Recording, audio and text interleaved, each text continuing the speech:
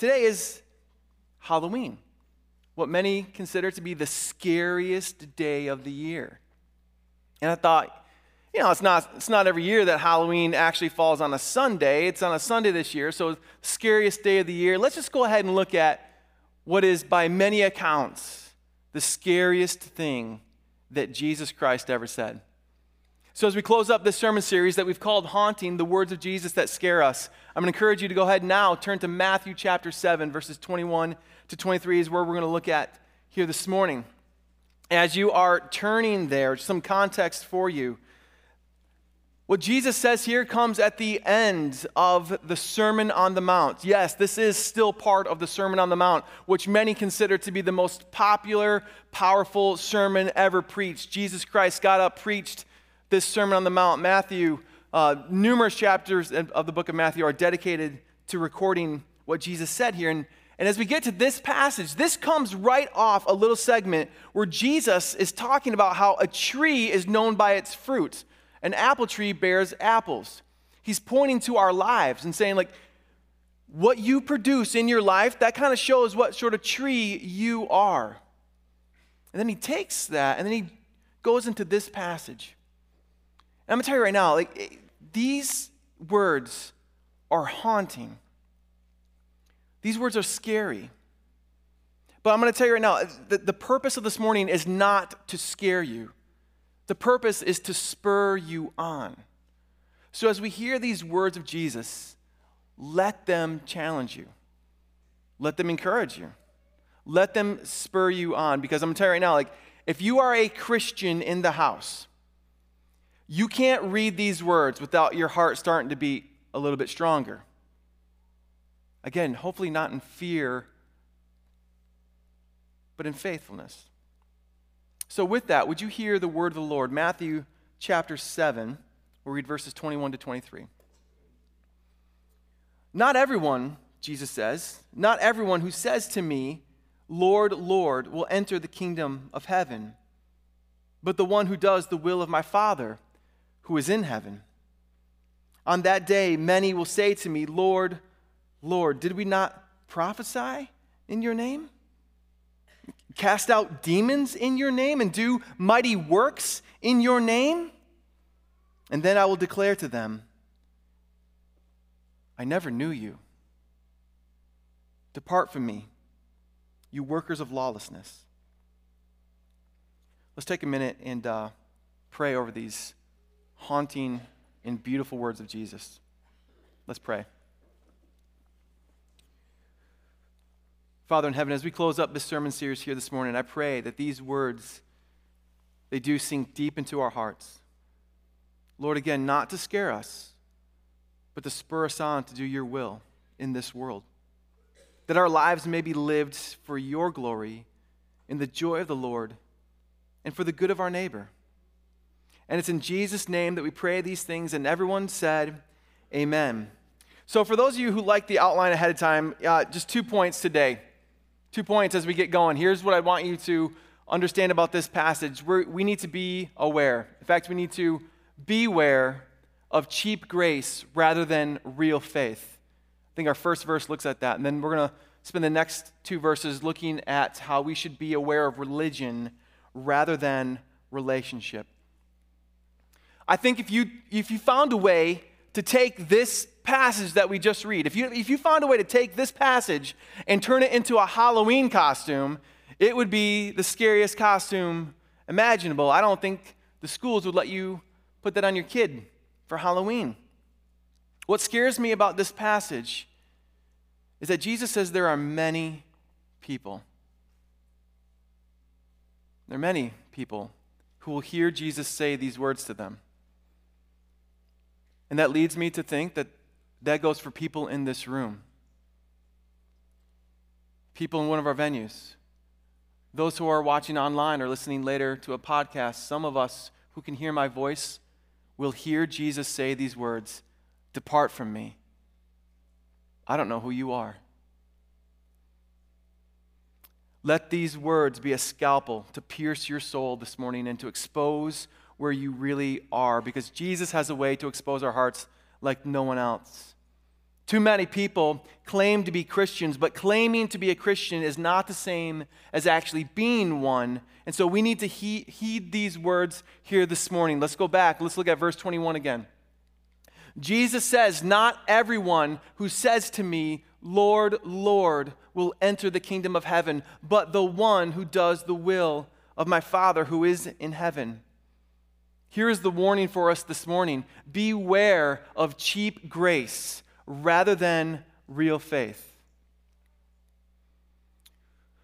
Who here still plays board games? Raise them up high if you do. Okay. This makes me excited because I thought we had moved on from those days and we're just now sticking our faces in phones all the live long day. I'm happy to hear that people still play. Who plays board games as a family? As a family, you still play board games. Oh, man, cool. I'm going to show you some of the board games that my family likes to play. You let me know if you play these too, okay? Modern classic, Settlers of Catan. Yep. I've never lost at this game, by the way. I repent, Lord, that's a lie. Settlers of Catan, modern classic. Here's another game. It's a little bit older now, but it's new to the Kimmel household. We've just started to play this. We like this game a lot. Have you guys played Ticket to Ride? Yeah, it's a pretty fun game. Yeah. Okay, let's go back. Let's go back a little bit. I hope people still play this game because it's a lot of fun. You guys play Clue? Yeah. Nothing like a good murder mystery for family fun night, right? Now, this next game, unfortunately, has been banned from the Kimmel household. We don't play this game anymore because it always ends in a bitter fight. Monopoly. I don't know what it is. You throw money into the mix and suddenly we're cutthroat on each other. Monopoly is the oldest game of those games that I just listed. It goes all the way back to the 30s. It's found its way into American culture. We use Monopoly a lot when we talk about life. The get out of jail free card. We use that a lot. And I think if you played that, who actually has played this game? Who's played a full round? Oh, man. Okay, good. Man, I'm so happy. Monopoly money. We talk about Monopoly money. We know it's fake money. But it's meant to imitate real money. And listen to me, while you're playing the game, it acts as real money. But outside the game, it's not real money. But you look at it and you think, well, it's rectangle. Our dollars are a rectangle. This has got numbers on it. Ours got numbers on it. It's got symbols on it that are reflective of what the currency is, okay? But it's still fake. This is still fake money. Even while you're playing the game, it's fake money.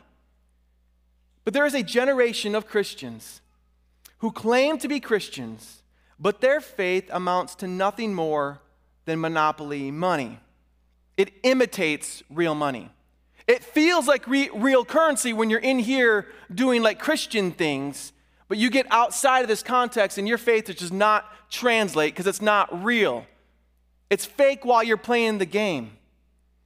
It's fake while you're doing Christian things. It's not real. But the hard thing about this is that the watching world can't tell the difference. The watching world looks at people who play Christian, and they think, well, that must be what it is to be a real Christian. I mean, it looks the same, right? It's got the same shape, the same symbols. But Jesus is clear. There are those who claim his name who aren't true Christians. This is the challenge for those of us who truly have a faith in Jesus. We can't hide it anymore. You can't hide in the shadows. You can't be quiet. We have to raise our voices. The window's shutting on this world. You got precious little time left, and you can't be faking it. I think one of the clearest ways to know if you have a monopoly money type faith is that you have fallen prey or actually believe in the concept of cheap grace. Now, cheap grace, that is a term coined by a man named Dietrich Bonhoeffer. Anybody ever heard of Bonhoeffer? This dude was a boss. I mean, he was the real deal. Bonhoeffer was a pastor, a good pastor, inside Nazi Germany. And he was a pastor who spoke against Hitler. In fact, he was actually even a spy conspiring against Hitler. Bonhoeffer was the real deal.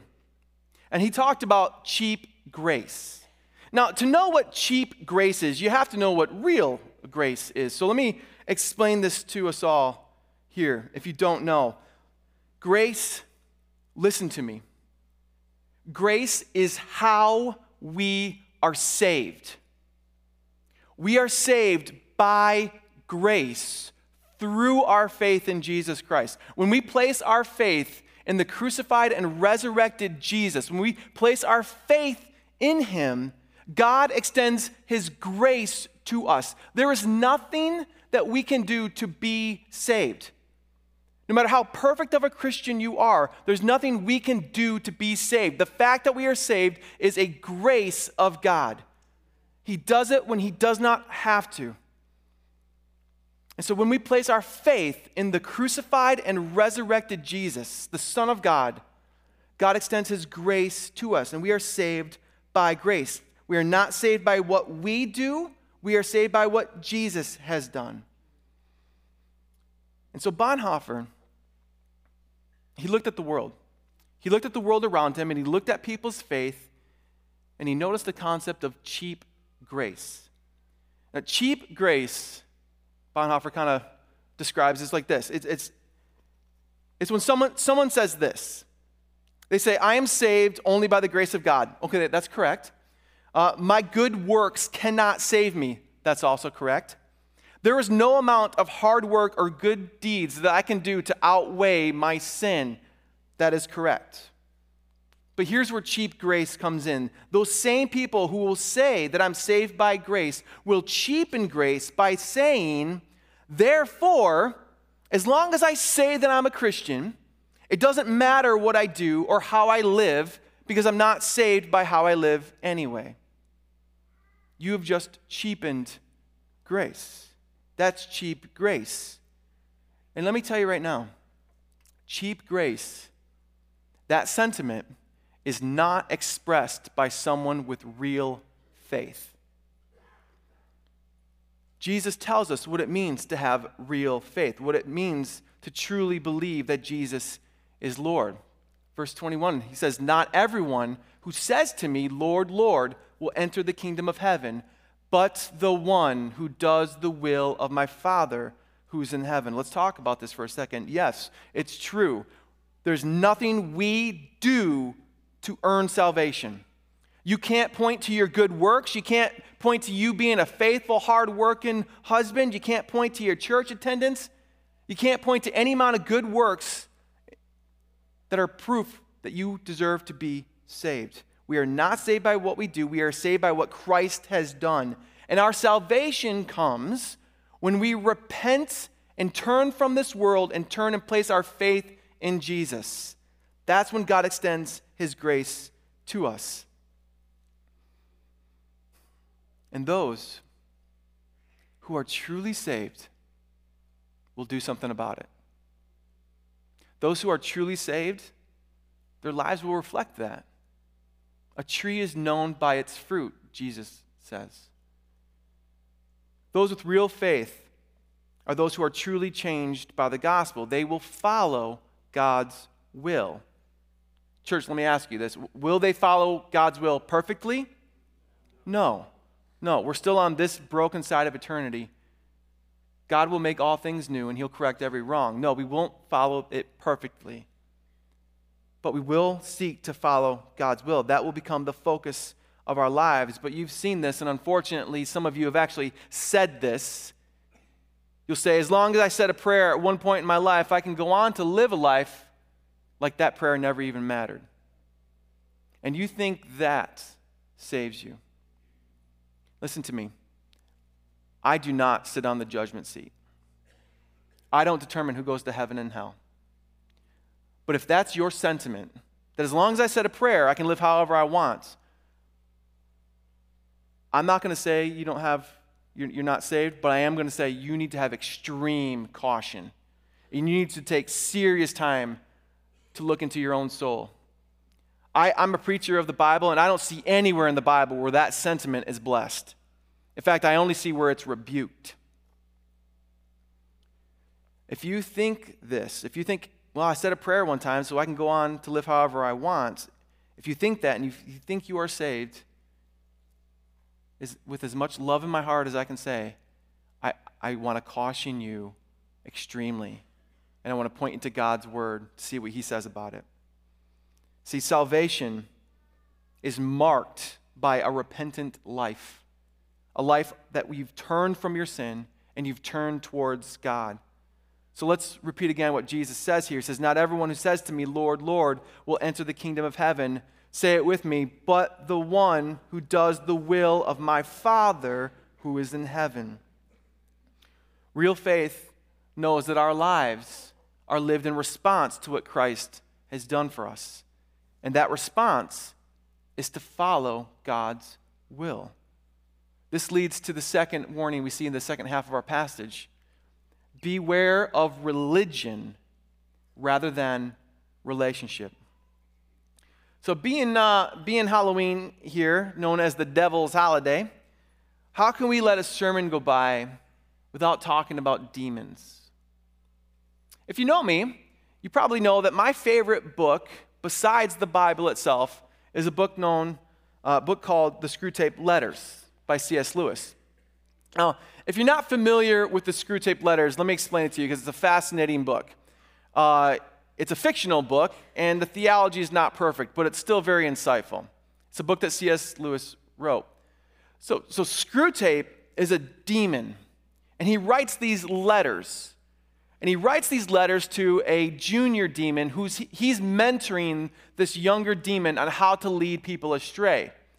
This younger demon's name is Wormwood. Now, Screwtape writes these letters to Wormwood, training him on how to deceive people. Now, I'm hoping next year to actually teach a class on this book because there's so much good in this book.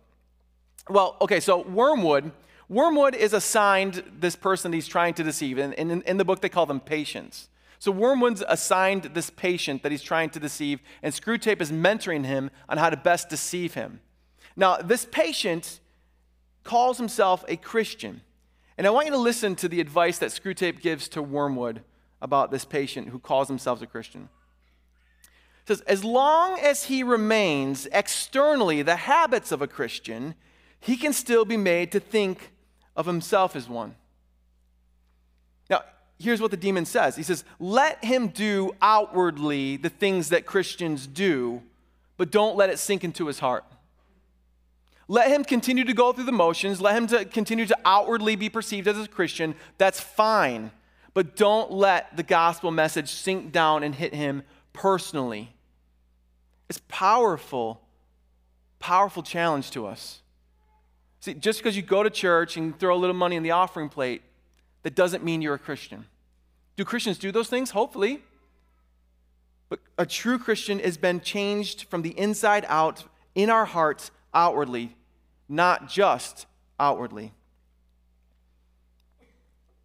Let him think, as long as he does the things Christians do, he's still a Christian.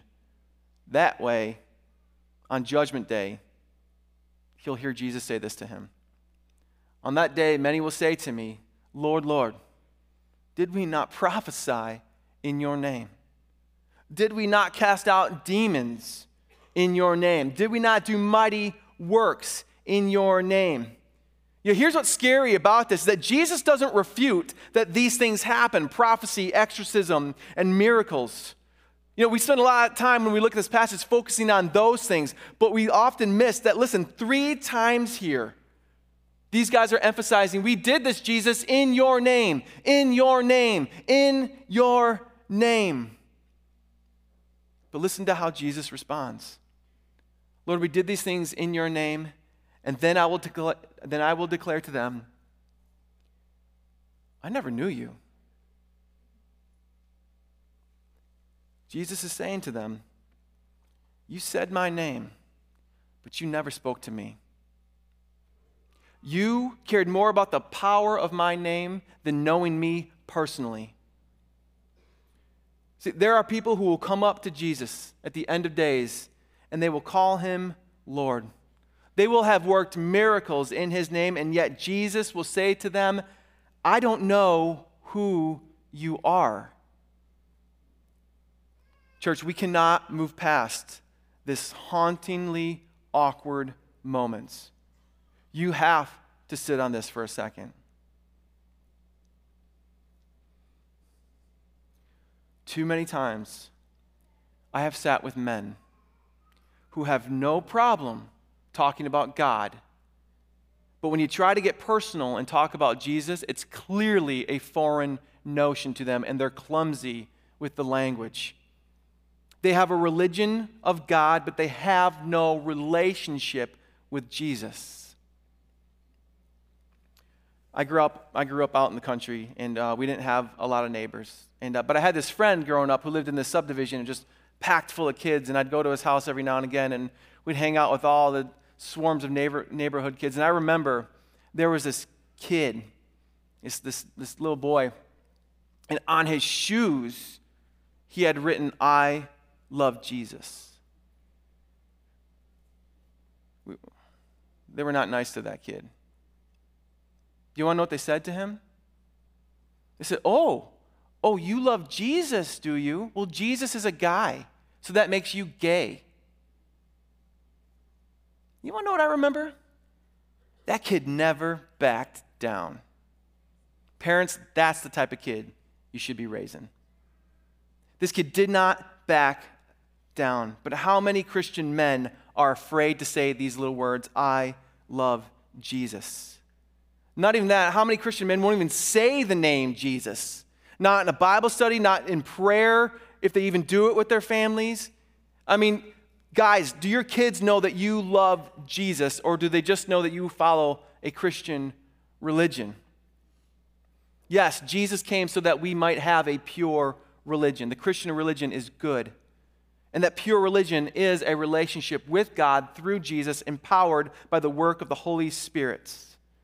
But going through the motions of a cultural religion and calling it Christianity means that one day you will walk up to Jesus and he will declare to you, I never knew you. Depart from me, you workers of lawlessness. Now, he calls them workers of lawlessness. Let's just be honest, that just sounds weird, right? That's like really clunky in English. Let me try to explain what Jesus is saying here, at least in the original language. Workers of lawlessness basically meant people who live without God's law in their lives. People who don't follow the teachings of Jesus. They have no regard for what Jesus has to say about anything they do or say. People who live without regard for what God's will is. People who don't teach their kids to follow God's will. People who don't consider or train their kids to consider what it means to follow God's will. What does God have to say about this? You're dealing with this at school? What do you think the Lord has to say? How can this draw us closer to Jesus? I never knew you. Depart from me, you workers of lawlessness. Jesus is saying that without a relationship with him, whatever you do for him ultimately doesn't matter.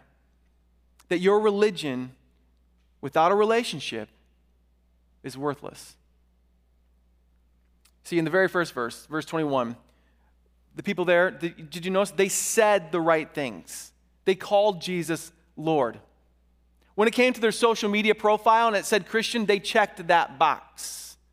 These were people who said the right things. But in the second verse, it's people who did the right things. They even did powerful acts in Jesus' name. And listen here, Jesus doesn't criticize them for calling him Lord. He doesn't rebuke them for the miracles done in his name. Jesus, on the one hand, the problem here is that on the one hand, they called him Lord, but they were not obedient. He wasn't actually Lord of their life.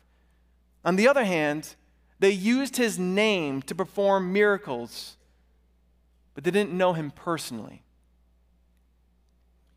Now, we need to stop here for a moment because of all the things you ever hear me preach, this is as serious as it gets. There's no more serious moment I could ever preach to you than this moment right here. This is as serious as a heart attack. This is as serious as a diagnosis of cancer.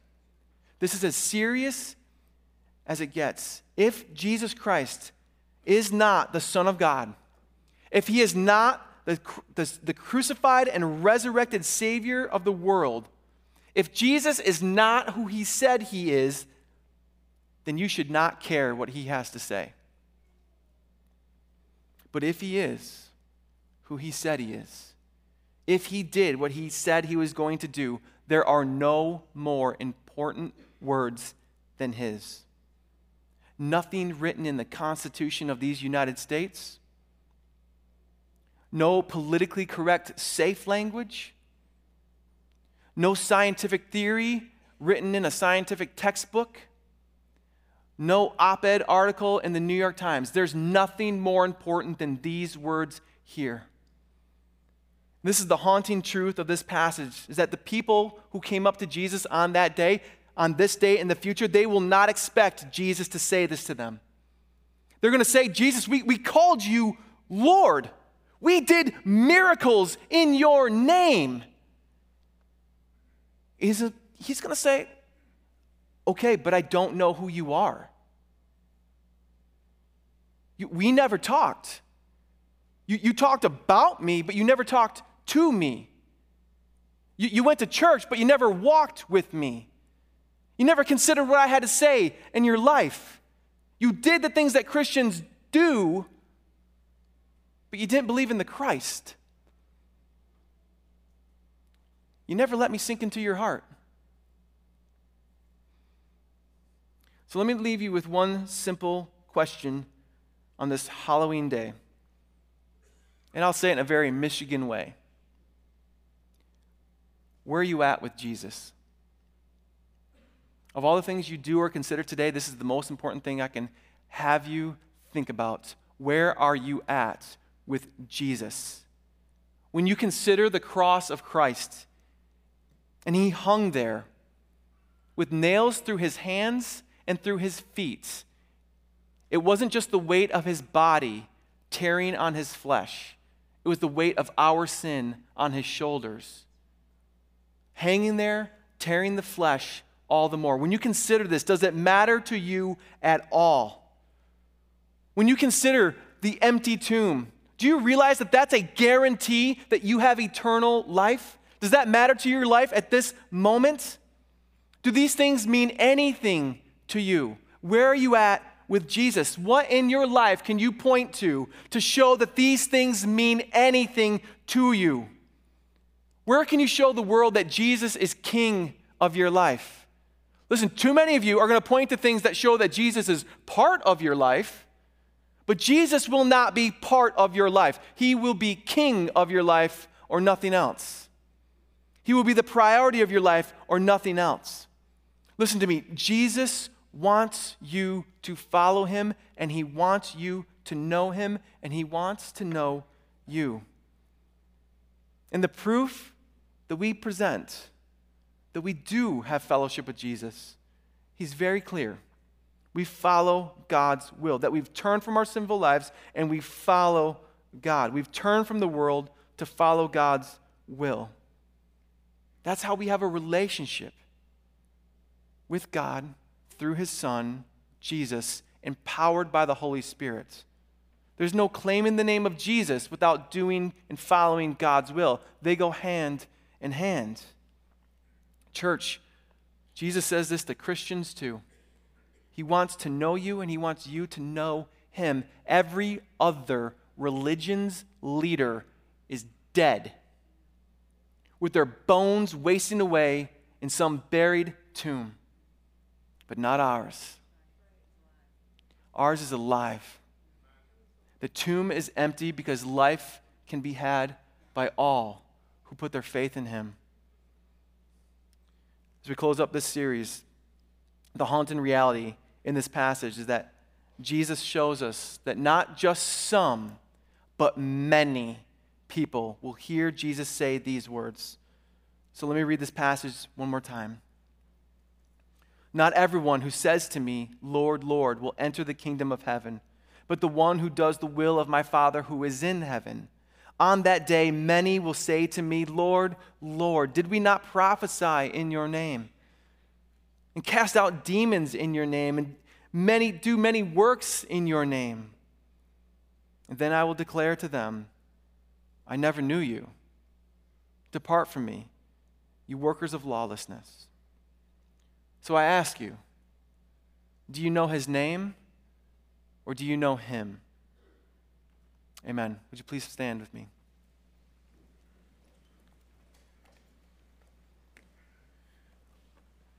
We follow not just a concept of morality. We don't follow just a theory of God. We follow a person, a crucified and resurrected Savior who we sing to personally. We sing to corporately as we gather. The name of Jesus is powerful, but I want to know, do you know him personally? This will be reflective right now in how you sing and how you worship. Are you more concerned about the people around you or the one seated on the throne before you? Let's pray. Father, as we come now, prepare our hearts to worship you, Lord. We do not worship a concept or a theory. We worship a risen Savior.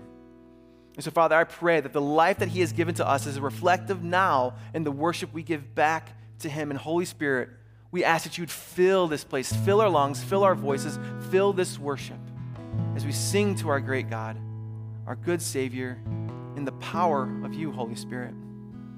So, Father, we pray here and now, knowing, Lord, that there's a fountain full of blood that cleanses us because our Savior has poured out his blood for our sins. But we also, Lord, know there's a fountain full of love that we can have and experience through our crucified and resurrected Savior. So, Father, we sing unto him now for your glory and the power of the Spirit. And everyone said, amen and amen. Church, let's sing together. Let's sing like we mean it.